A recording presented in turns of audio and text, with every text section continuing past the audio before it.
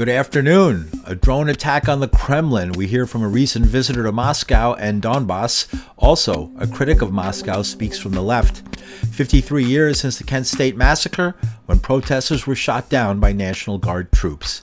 With these and other stories, I'm Paul DiRienzo with The Torch on the Progressive Radio Network. Ukraine's President Volodymyr Zelensky told reporters on Thursday his country was not involved in a drone attack last week on the Kremlin, Russia's seat of government. We don't attack Putin or Moscow. We fight on our territory. We are defending our villages and cities. We don't have, enough weapons for this. United States Secretary of State Antony Blinken also denied any U.S. involvement in the attack. I would take anything coming out of the Kremlin with a very large shaker of salt. So let's see. We'll see what the facts are. And it's really hard to comment or speculate on this without really knowing what the facts are. More generally, as I've said and as we've said, when it comes to Ukraine, which is under daily assault, and not just its incredibly courageous military forces, but its citizens, its men, women, and children being assaulted on a daily basis by this Russian aggression, being bombed out of their homes, their apartments, and their streets, children killed, families torn apart. Well, we leave it to Ukraine to decide how it's going to defend itself and how it's going to try to get back the territory that's been seized from it illegally by Russia over the past 14 months and going back to 2014, back to then. So to clarify, if Ukraine decided on its own to strike back in Russian territory, the United States would not criticize that. Again, these are decisions for Ukraine to make about how it's going to defend itself, how it's going to get its territory back, how it's going to restore its territorial integrity and its sovereignty. But Kremlin spokesman Dmitry Peskov says the denials are laughable, claiming Kyiv chooses the means and targets for its strikes exactly as it is instructed by Washington.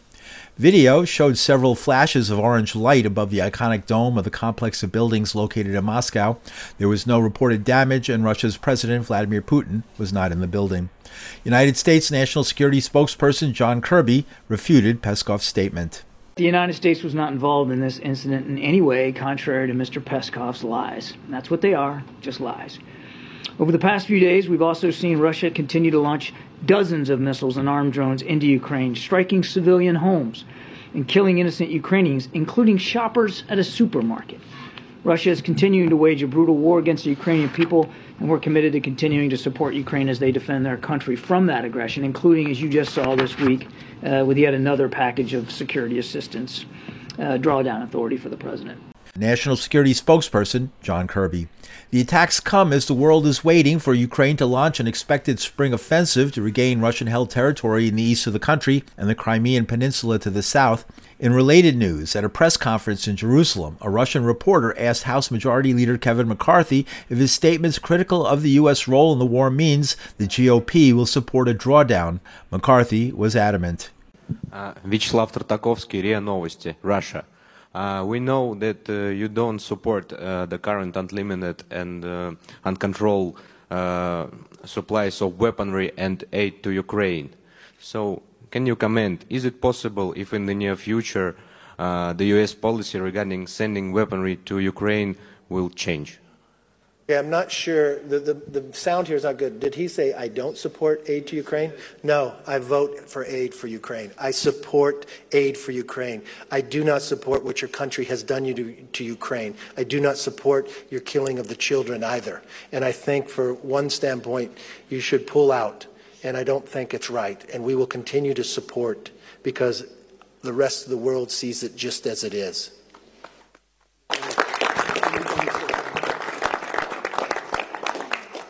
House Majority Leader Kevin McCarthy. The question apparently hit home. Senate Minority Leader Mitch McConnell felt moved to clarify the Republicans' position on the war in Ukraine. There was a remarkable exchange yesterday when a Russian reporter tried to put false words in Speaker McCarthy's mouth about alleged Republican opposition to helping Ukraine defeat Russian aggression. Well, the Speaker put him in his place and shut him down. He reminded everyone of his ongoing support of aid to Ukraine and of Republicans' commitment to help our friends win. Republicans are the party of American strength at home and abroad. Equipping Ukraine to defend itself is a direct investment in America's own national security, our national security. As brave Ukrainians degrade the Russian military on the front lines, a major threat to Western security and economic prosperity gets weaker. Our own defense capabilities are actually getting stronger.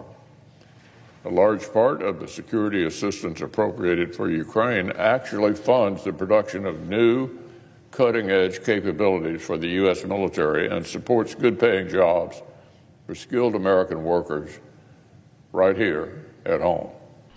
Back in the United States, there was political reaction. Presidential candidate John F. Kennedy Jr. has long criticized United States military support for Ukraine. They killed 14,000 Russians in Donbass, the Ukrainian government.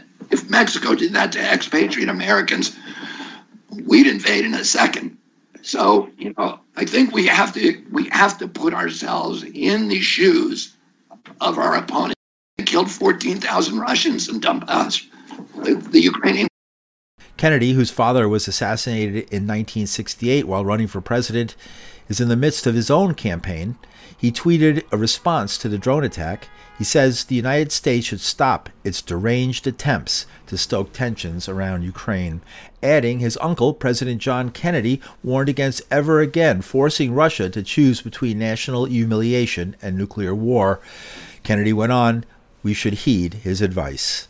Meanwhile, longtime programmer for community radio station WBAI, Randy Credico, just returned from a 3-week journey to Russia and the Donbass.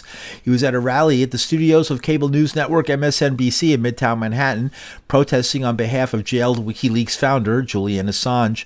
Credico says Russia is doing just fine, but he warns nuclear conflict is possible before Russia would withdraw. The country's beautiful, the city is beautiful, not so much this morning in the Kremlin after that drone attack, but that's where I was. I was walking through the Kremlin just 2.5 weeks ago, to go see John Reed's tomb and the great big Bill Haywood, all over General Zhukov. I went everywhere in that Red Square, and then I went all over the city. Nobody was chaperoning me. It was just on fire in a good way. It was so busy. Every place was busy. I've never seen so much traffic. It's like the 101 or the 405 in LA. There's so many cars out there, and the trucks are going in and out, and they're building a lot. So I was very impressed in Moscow the 12 days I was there. The 6 days I was in Donbass was a lot rockier and scarier and over my head. Donbass is what they call Eastern Ukraine, or Russians call the DPR. Causing trouble here. You just crossed the border not recognized by your own government. Right. I know I did. And I heard Tony Blinken say today, reporters don't go to Russia, because they don't want the kind of stuff that I put out there by mainstream media. So we've heard America supports Ukraine, little Ukraine being invaded by big Russia.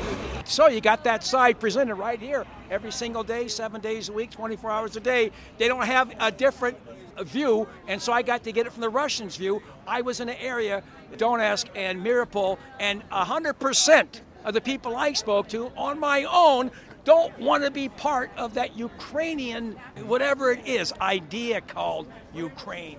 Yeah. If it really was never Ukraine until 1920. 22 or whatever. So there's a lot of misperceptions.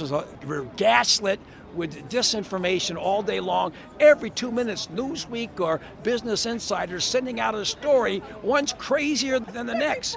That Putin is on the verge of suicide. You're here in front of NBC, the Rainbow Room observation deck. I haven't been here since I was a kid. We used to go, and isn't NBC one of these places that are... It was when John Chancellor was here, and he called Israel a savage nation.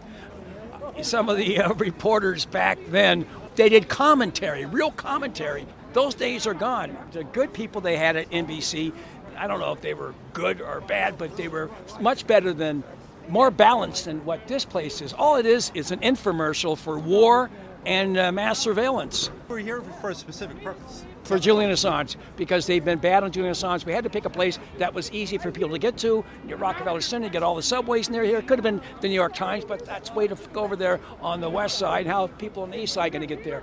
We could have picked CNN, but that was not conducive in the atmosphere where people are walking around. It was just not a good spot. This is the Rainbow Room. This is a famous place in Rockefeller Center. This got the blood-stained, covered with blood from the Ludlow Massacre in 1914, covered with blood, Operation Gladio, that the Rockefellers and the Mellons financed. Well, why did you come here then? Because we wanted to protest, because they're shitty on Assange. Why is that? How do they do it? Because they got Joy, just watch it. Joanne Reed, that guy in the morning Joe and his, whatever her name is, anybody else on that show, they're all establishment people. They've been really bad on Assange. They're faux journalists. They're not journalists. These are not journalists. These are, you get more news on the dating game than you do in this fucking joint. What was your experiences of the war zone as a reporter reporting back to us? What's it look like to you? Mariupol looked like Dresden, but they're rebuilding. Putin was there before I was there, visiting one of the apartment buildings. You have all these Central Asian Russians that are there from the Caucasus building these wonderful apartment buildings. Three months they have like 100-unit apartment buildings. They're white and they're beautiful, and they... You could have been there when this much vaunted offensive by Ukraine happened. You could have been caught in a war zone. I could have been. Did you bring your puppy with you? No. I did see a lot of dogs in the park there. They are rebuilding Mariupol. The place is still littered with mines. They tell you, do not walk on the grass anywhere. People lose their legs walking on grass. And of course, I did the first day I was there. The van was over there, the armored vehicle. I had to walk across. Who is the most important person you met there as far as I met a lot of, I can't tell you who I met. I met a lot of people there. I don't want to get into it. I don't want it to be around. And what did they say? What was their message to America, to an American? They must have had a message. Stop escalating the war. Call up Zelensky and tell him it's over. And it will be over. But it's getting too late.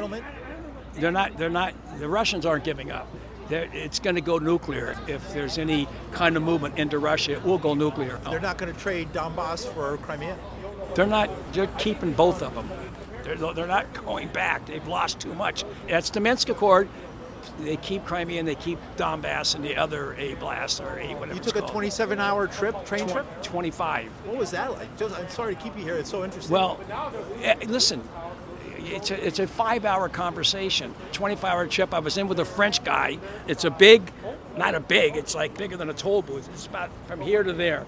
There were 2 beds that came out and a dining room table. And so it was like that. And then you go upstairs on that trip every 3 hours to the restaurant and get another bottle of vodka, because that was the only way I could get through this. It's impossible to stay sober on this trip. I thought you were a sober I was, guy. but I started drinking again. You can't find Stoli in New York, though. Stoli's made in Utah, you know what I mean? Or Wisconsin or someplace. Any last message about your show? Tell us about your show on WBAI. Every Friday at 3 p.m., live on the fly. Not this week, not tomorrow. It's a tribute to Harry Belafonte. But not everybody in the American left is convinced Russia is correct in pursuing the bloody war, where untold thousands have already died and cities lie in ruins. Radical attorney Stanley Cohen has represented the Weather Underground, a U.S.-based radical group accused of political bombings and Palestinian leaders fighting Israel. Cohen says the United States would never use a primitive weapon like a drone to make a point against Russia. The notion that a state that designed napalm and supports phosphorus and cluster bombs against civilians in Gaza is going to weigh in, support, or directly be involved, or even smile at the use of a 7-11 drone to break a flag is just inane. It's silly. It's ridiculous. This counting angels on the head of a pin has become a talisman among people with regard to what's going on. There are certain facts on the ground in not just Ukraine, but in Russia for decades regarding dissent, regarding political opponents, regarding journalists, regarding the will to struggle, which are very clear. We don't have to begin to craft the rumor mill to force conclusions that support whatever our political premise is, and that's what it is. I have no clue. I have no idea, and I'm not going to spend any time trying to figure out who lit a firecracker on a flagpole in the Kremlin, as whether it be a message or an inane attempt to go after Putin, who's never there. So it's just silly. The Weather Underground beat everybody to it. They had a couple of firecrackers go off in the U.S. Capitol, I think. back in the 70s. Well, I actually represented one of the defendants, Alan Berkman, along with Lynn Stewart, that was accused of the Capitol bombing. There's reality on the ground, there's struggle, there's resistance, and there's rhetoric. It's a shame that Tucker Carlson wasn't here right now, still on Fox, because tonight he'd be blaming it on LGBTQ community members as a distraction or a deflection from the righteous battle against them or people of color or women. It's nonsense. Watching people desperately reach out while entire cities are being laid to ruin, while tens of thousands are injured or lose their lives in their own homes, while there are millions in flight, not what brought me up, and it's not what's going to put me to bed. I have litigated against Putin. I've litigated against FSB in Interpol and elsewhere. What amazes me is the ability of self-professed revolutionaries and leftists and anti-imperialists to somehow separate the reality of the ground domestically under Putin from the reality of what's going on in the Ukraine. The record is there. People deny it. When Carlson was fired by other beasts the other day, watching self-professed leftists making excuses for why he had to remain and why he was this powerful, important voice, and denying a track record of hate, of racism, of misogyny, of Islamophobia, of xenophobia, paints a desperate picture for people that are trying to build coalitions and to break bread with some of the fiends in this country. How do you account for the Svengali-like appeal of Putin? There are lots of people that think it's enough to say the enemy of my enemy is my friend and ally. If you're interested in confronting and challenging the industrial military complex in the United States, confront it, challenge it, take it on, get arrested, organize, fight it, shut it down, as they're doing with Zionist programs and supporting Israel in the UK right now. But this notion that I'm going to preach from afar or write articles or do podcasts that support someone who is a domestic beast, someone who has a history of war crimes for 20 years, and somehow that's going to expose NATO, weaken NATO, or weaken and expose the United States is infantile. It's childish. While there is just a horrific actions of war crimes and genocides in the ground right now. One of the things that people have to begin looking at is their own politics. This notion that I could just spew rhetoric and somehow become a freedom fighter is childish. Katrina vanden Heuvel, she doesn't agree with you, but she shares some of the sentiments that you're expressing and is saying that it's time to negotiate a peaceful settlement and to try, and that might, I know a lot of people who are pro-Ukraine and Randy, who was pro-Russia, they're outraged at the idea of trading Donbass for Crimea to end the war. Well, my message to her is my message to other Western and white women and men. That's up to Ukrainian people. That's not for us to dictate. The notion that we are going to blackmail or hold over the heads our own individual political drive and aspirations and to force them to make decisions is not only pejorative and dismissive, but it's so totally at odds with self-determination that the left that I grew up in has always supported. It is up to the people on the ground in Ukraine. And the notion that somehow Zelensky is holding hostage 40 million people whose cities have been destroyed, with millions of Ukrainians in flight, with critical injuries, with all sorts of problems, is silly and inane. The nature and extent of resistance on the ground in Palestine is up to Palestinians. People on the outside can support that effort in any way that they can, and it holds true for what's going on in the region and with Ukraine right now. Radical attorney Stanley Cohen. In related news, Russia's Deputy Foreign Minister Sergei Ryabkov said in a TV interview on Friday, "We are working on preventing a fall of our relations with the U.S. into the abyss of an open armed conflict," adding, "We are already on the verge of this abyss." He says there's no real diplomacy between the two rival nations. And in news from the border, next week on May 11th, COVID-19 restrictions preventing tens of thousands of migrants from entering the United States will end. Even with the restrictions, record numbers have been crossing the 2,000-mile-long southern border with Mexico. In preparation for the expected surge of migrants, U.S. and Mexican officials have agreed on new immigration policies. Under a 5-point agreement, Mexico will continue to accept migrants from Venezuela, Haiti, Cuba, and Nicaragua who are turned away at the border, and up to 100,000 individuals from Honduras, Guatemala, and El Salvador who have family in the U.S. will be eligible to live and work there. Today, Pentagon spokesperson General Pat Ryder said some U.S. troops will be sent to help. As a general matter, as a federal judge, I have always believed that the judiciary should follow and be held to the highest ethical standards. That continues to be my belief. White House Press Secretary Karine Jean-Pierre downplayed any similarity between Biden's immigration management and Trump's use of troops during his term. DoD personnel have been supporting CBP at the border for almost 2 decades now, she said, so this is a common practice. In national news, the Washington Post reported on Thursday the wife of Supreme Court Justice Clarence Thomas reportedly received nearly $100,000 in secret payments orchestrated by the leader of the Conservative Federalist Society, helped by former Donald Trump advisor Kellyanne Conway. Jenny Thomas, a prominent far-right-wing activist, got the cash from Leonard Leo, a guru to those trying to make the court more conservative. At the same time, a nonprofit headed by Leo had filed briefs to the same court where her husband sits. Attorney General Merrick Garland tells reporters he can't comment directly on the case, but as a general matter, as a federal judge, I have always believed that the judiciary should follow and be held to the highest ethical standards. That continues to be my belief.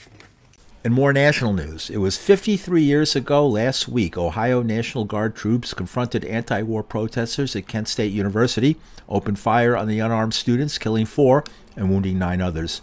The 4 killed were 19-year-old Allison Krause and 20-year-olds Jeffrey Miller, Sandra Scheuer, and William Schroeder.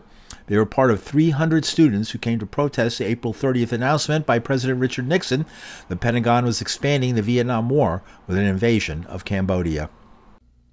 Tonight, American and South Vietnamese units will attack the headquarters for the entire communist military operation in South Vietnam. This key control center has been occupied by the North Vietnamese and Viet Cong for 5 years in blatant violation of Cambodia's neutrality. This is not an invasion of Cambodia. The areas in which these attacks will be launched are completely occupied and controlled by North Vietnamese forces. Our purpose is not to occupy the areas. Once enemy forces are driven out of these sanctuaries, and once their military supplies are destroyed, we will withdraw. Artist Mike Alowitz is based in New London, Connecticut, but in 1970 he was deeply involved in the anti-war movement. Well, I was a student at Kent State. I was a student leader. I was chairman of the Student Mobilization Committee Against the War, which was the largest anti-war group on campus. And I was a socialist activist. And I was active before the shootings took place. After the shootings took place, I was part of the Committee of Kent State Massacre Witnesses, which we traveled around the country. At that time, you had to go somewhere to give a report on something. This was many years pre-computers.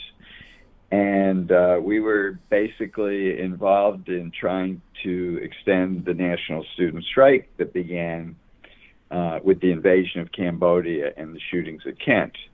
Up to that time, it was the largest political demonstration of its kind that had ever happened in the United States. Over 400 universities and colleges were occupied. It was an amazing event that had a profound effect on people of my generation. What led up to Kent State, and remind people of the history? The war in Vietnam, which was a Holocaust for the people of Southeast Asia and for the many thousands of U.S. and people of my generation who were drafted and forced to fight in Southeast Asia. Over the many years of the war, the hatred of it grew. People were opposed to the war. Those of us involved in the anti-war movement were reaching out to the Army and to workers, unions, whatever, along with building a base on campus, to build a movement that would end the war. We were being very successful in doing that. For the first time in history, there was a massive anti-war movement involving millions of people organized against the war. People hated the war. So the hatred of the war grew. Then Nixon was elected president because he said he had a secret plan to end the war. What he did on April 30th of 1970, he went on TV and announced the invasion of Cambodia, a sovereign nation, and a dramatic extension of the war. Demonstrations broke out all over the country. At Kent, there were a series of events and protests that led up to the massacre on May 4th. Nixon called the students bums.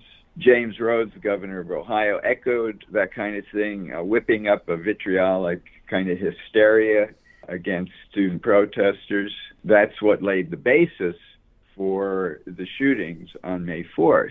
The ruling class, government and its arrogance, felt that if they repressed the movement, people would be afraid and go away. But of course, the opposite happened. The shootings were a spark that led to even more massive demonstrations than we'd ever had before, and went deep into the army, the working class. It really was a turning point in the anti-war movement. Many hundreds of campuses were protesting.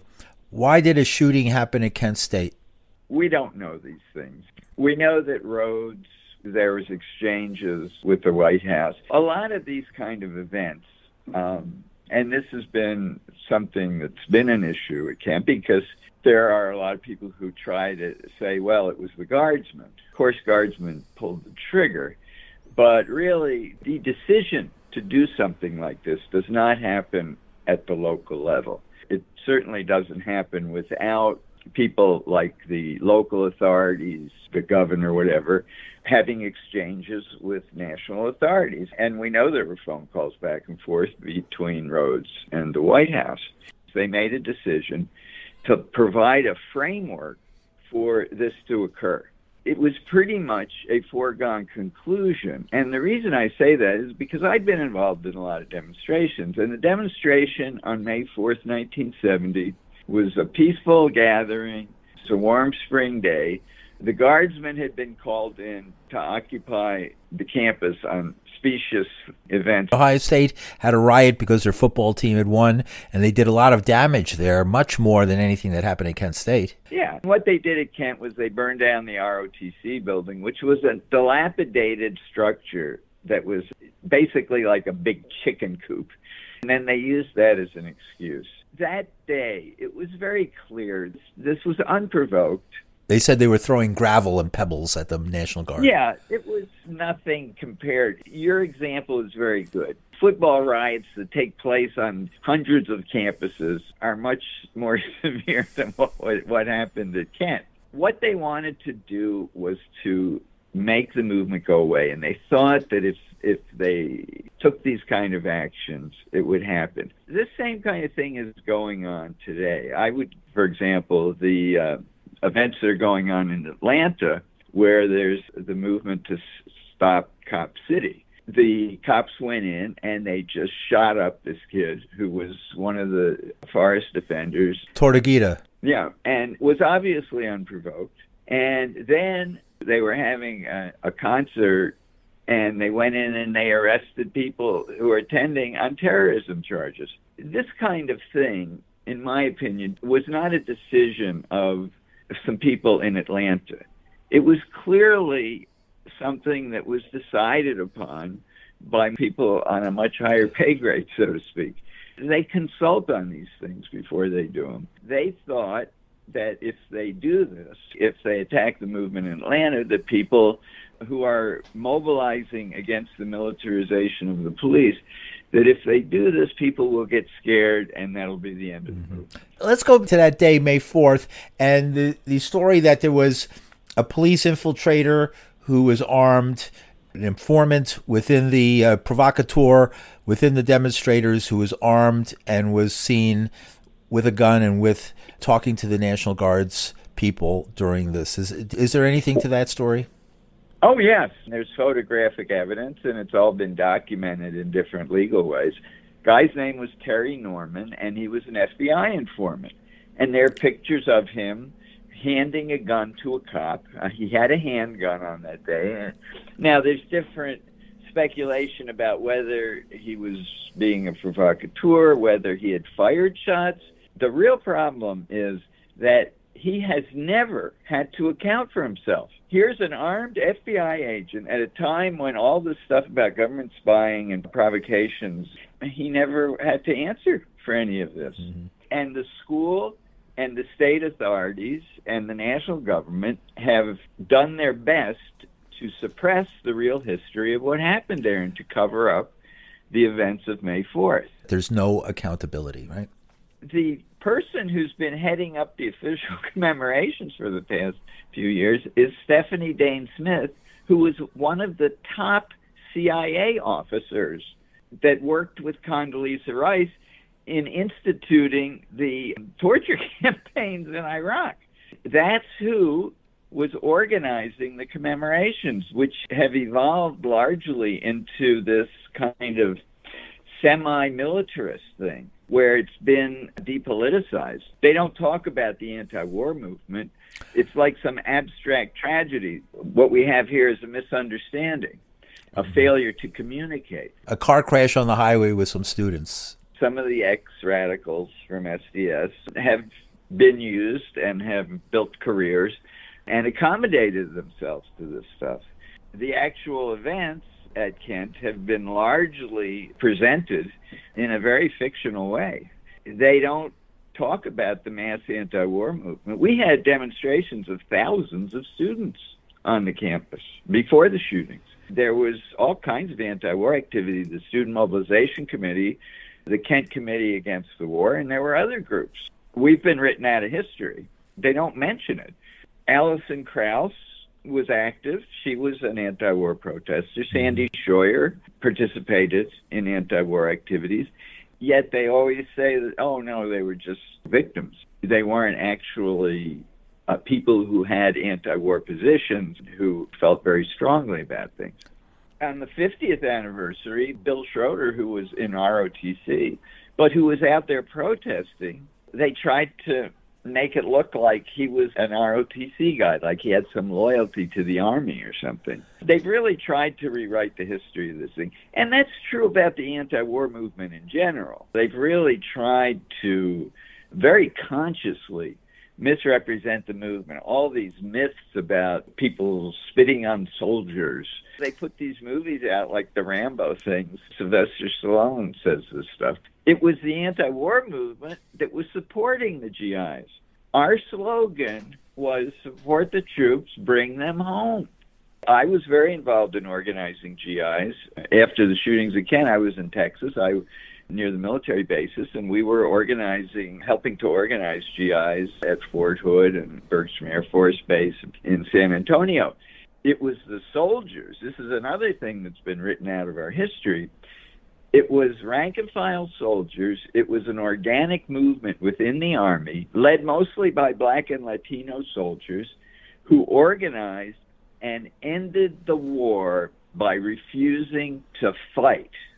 Basically, the Army began to collapse in Vietnam, and that's when they were forced to withdraw the troops.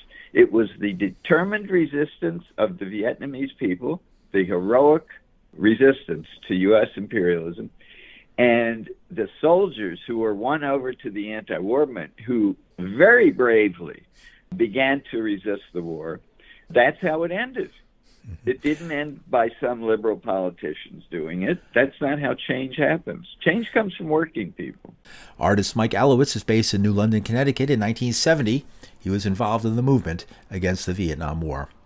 Attorney Stanley Cohen was a young anti-war activist in 1970. He says the protesters at Kent were doing their duty on behalf of the victims of United States imperialism.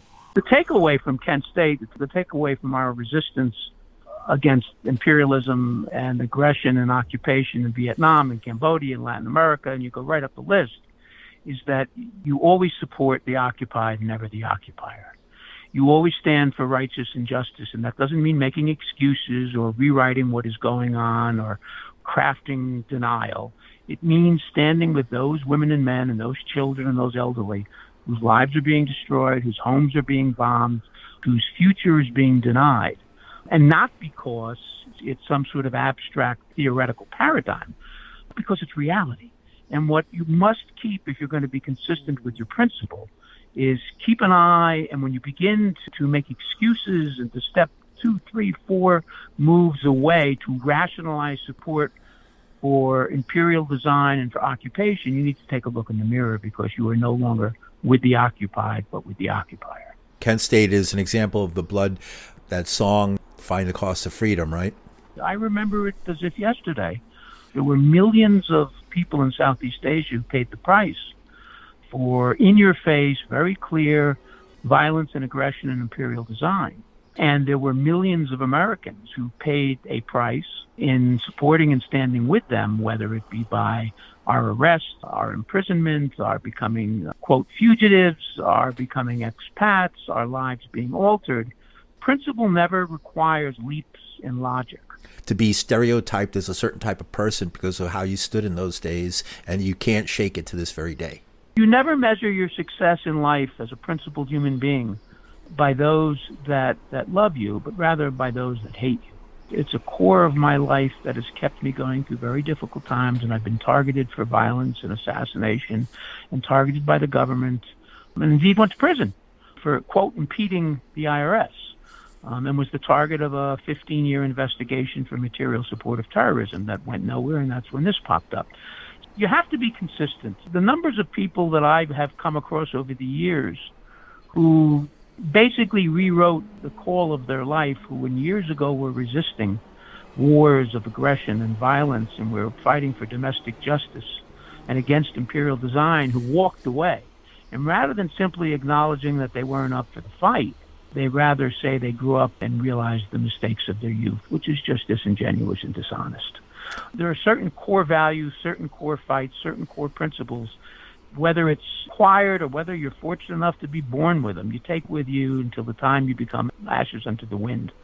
And you don't cherry pick your fights. You don't make righteous calls to right away to excuse or to justify the imperial designs of anyone anywhere, from the United States to Russia to Israel. You are either fighting for justice or you're fighting against it. Attorney Stanley Cohen. In the following years, guardsmen were indicted for their roles in the shooting, but eventually civil rights charges were dismissed. Courts later ruled an order by the university banning protests was legal.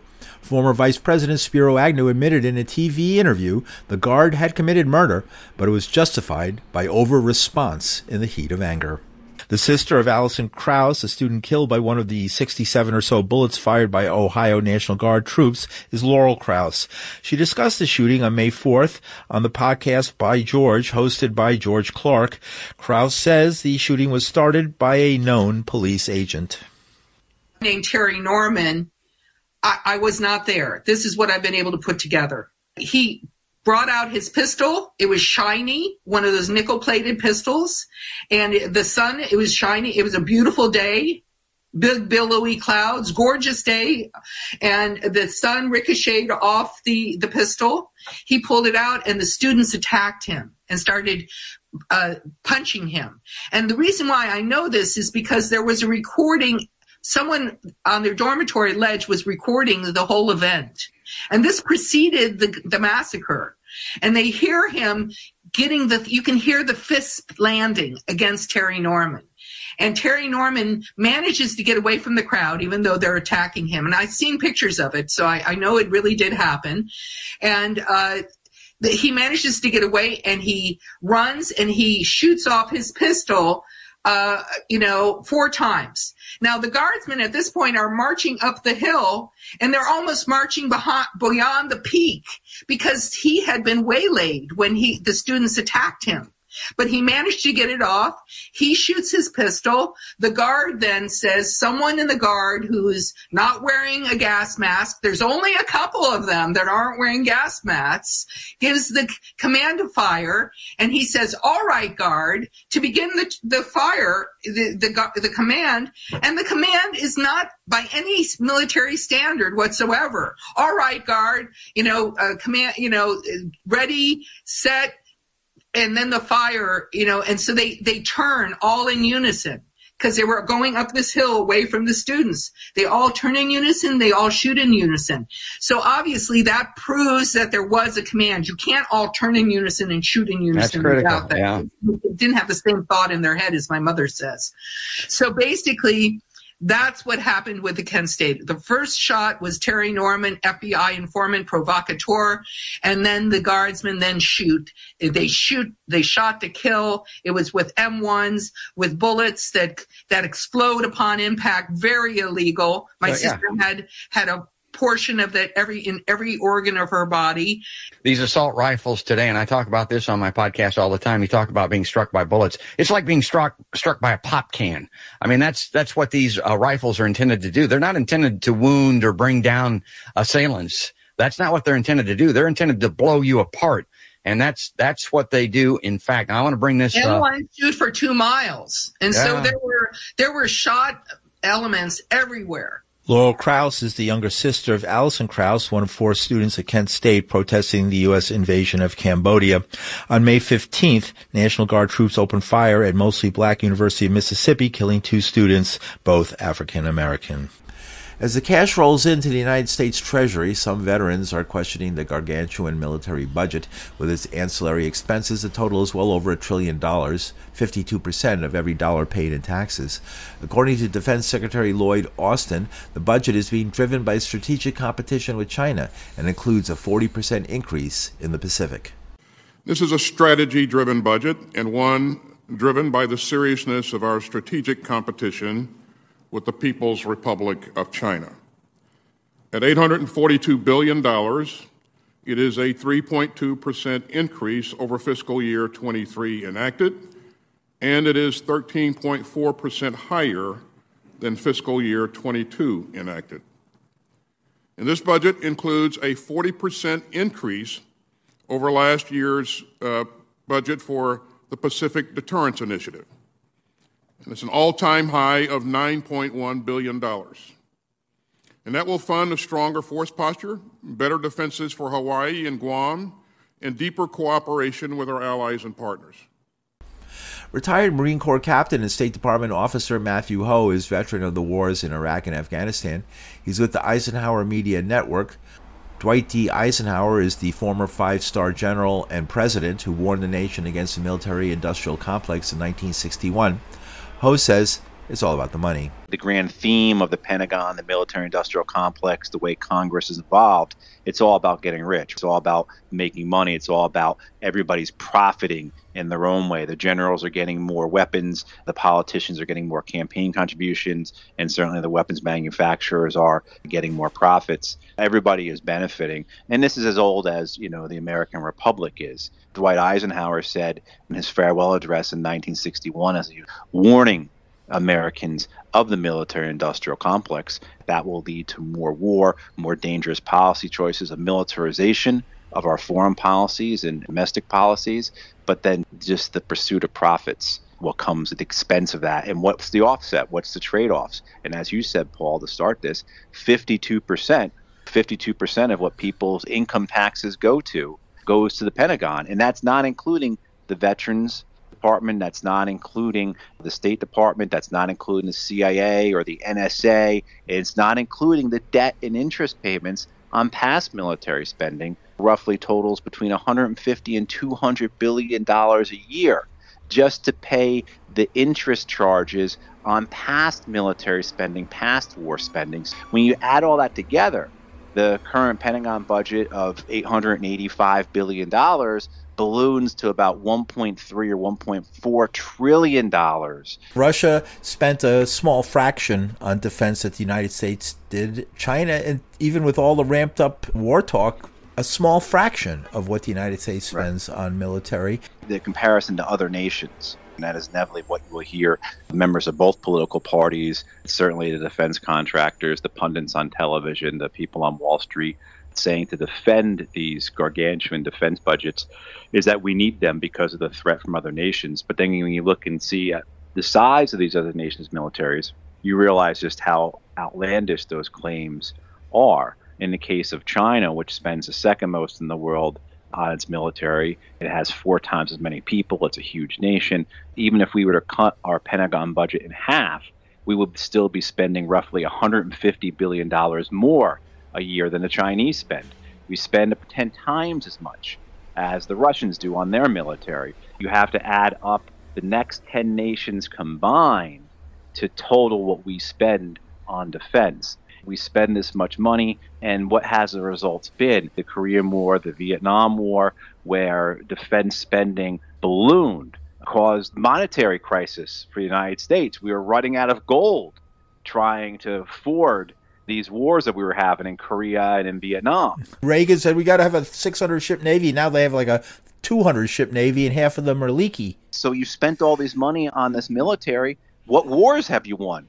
How has our security improved? Where is the stability that the American military has been promised to deliver? Where's the Pax Americana? What has it actually brought about in terms of numbers? Under Reagan, they were going for the 600-ship Navy or whatever. Now there's less than 300 ships, and we're spending more on the Navy than we've ever spent in the history of this country. The shipbuilding process in the U.S. Navy is completely dysfunctional.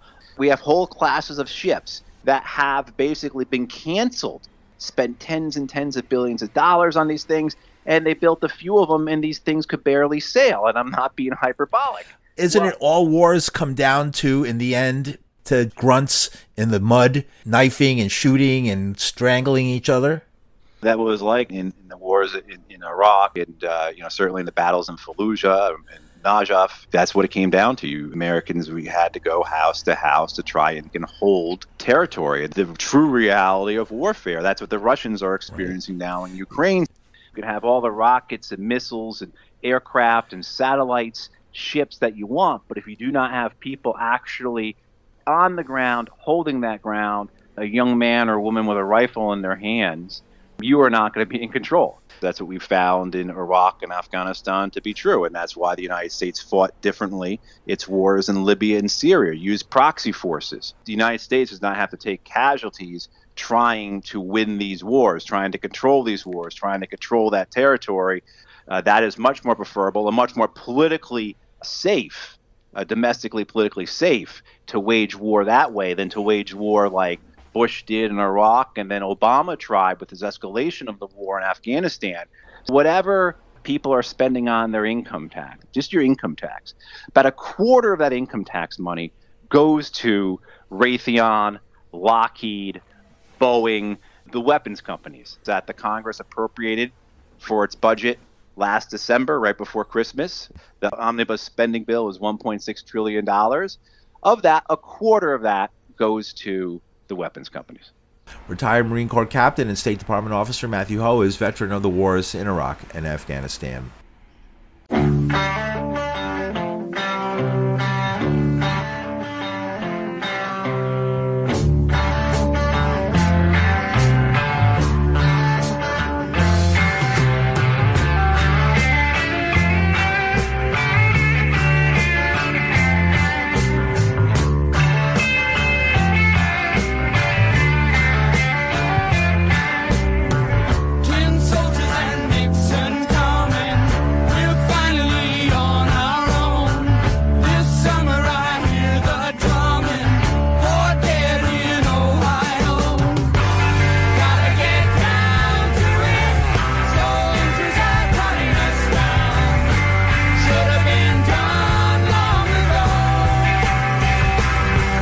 And that's the news for the week of May 5th, 2023. The news is produced by this reporter. You can hear the news every Sunday at 1 p.m. Eastern on the Progressive Radio Network, prn.live, or at my website, pauldirienzo.com. From New York City, I'm Paul DiRienzo.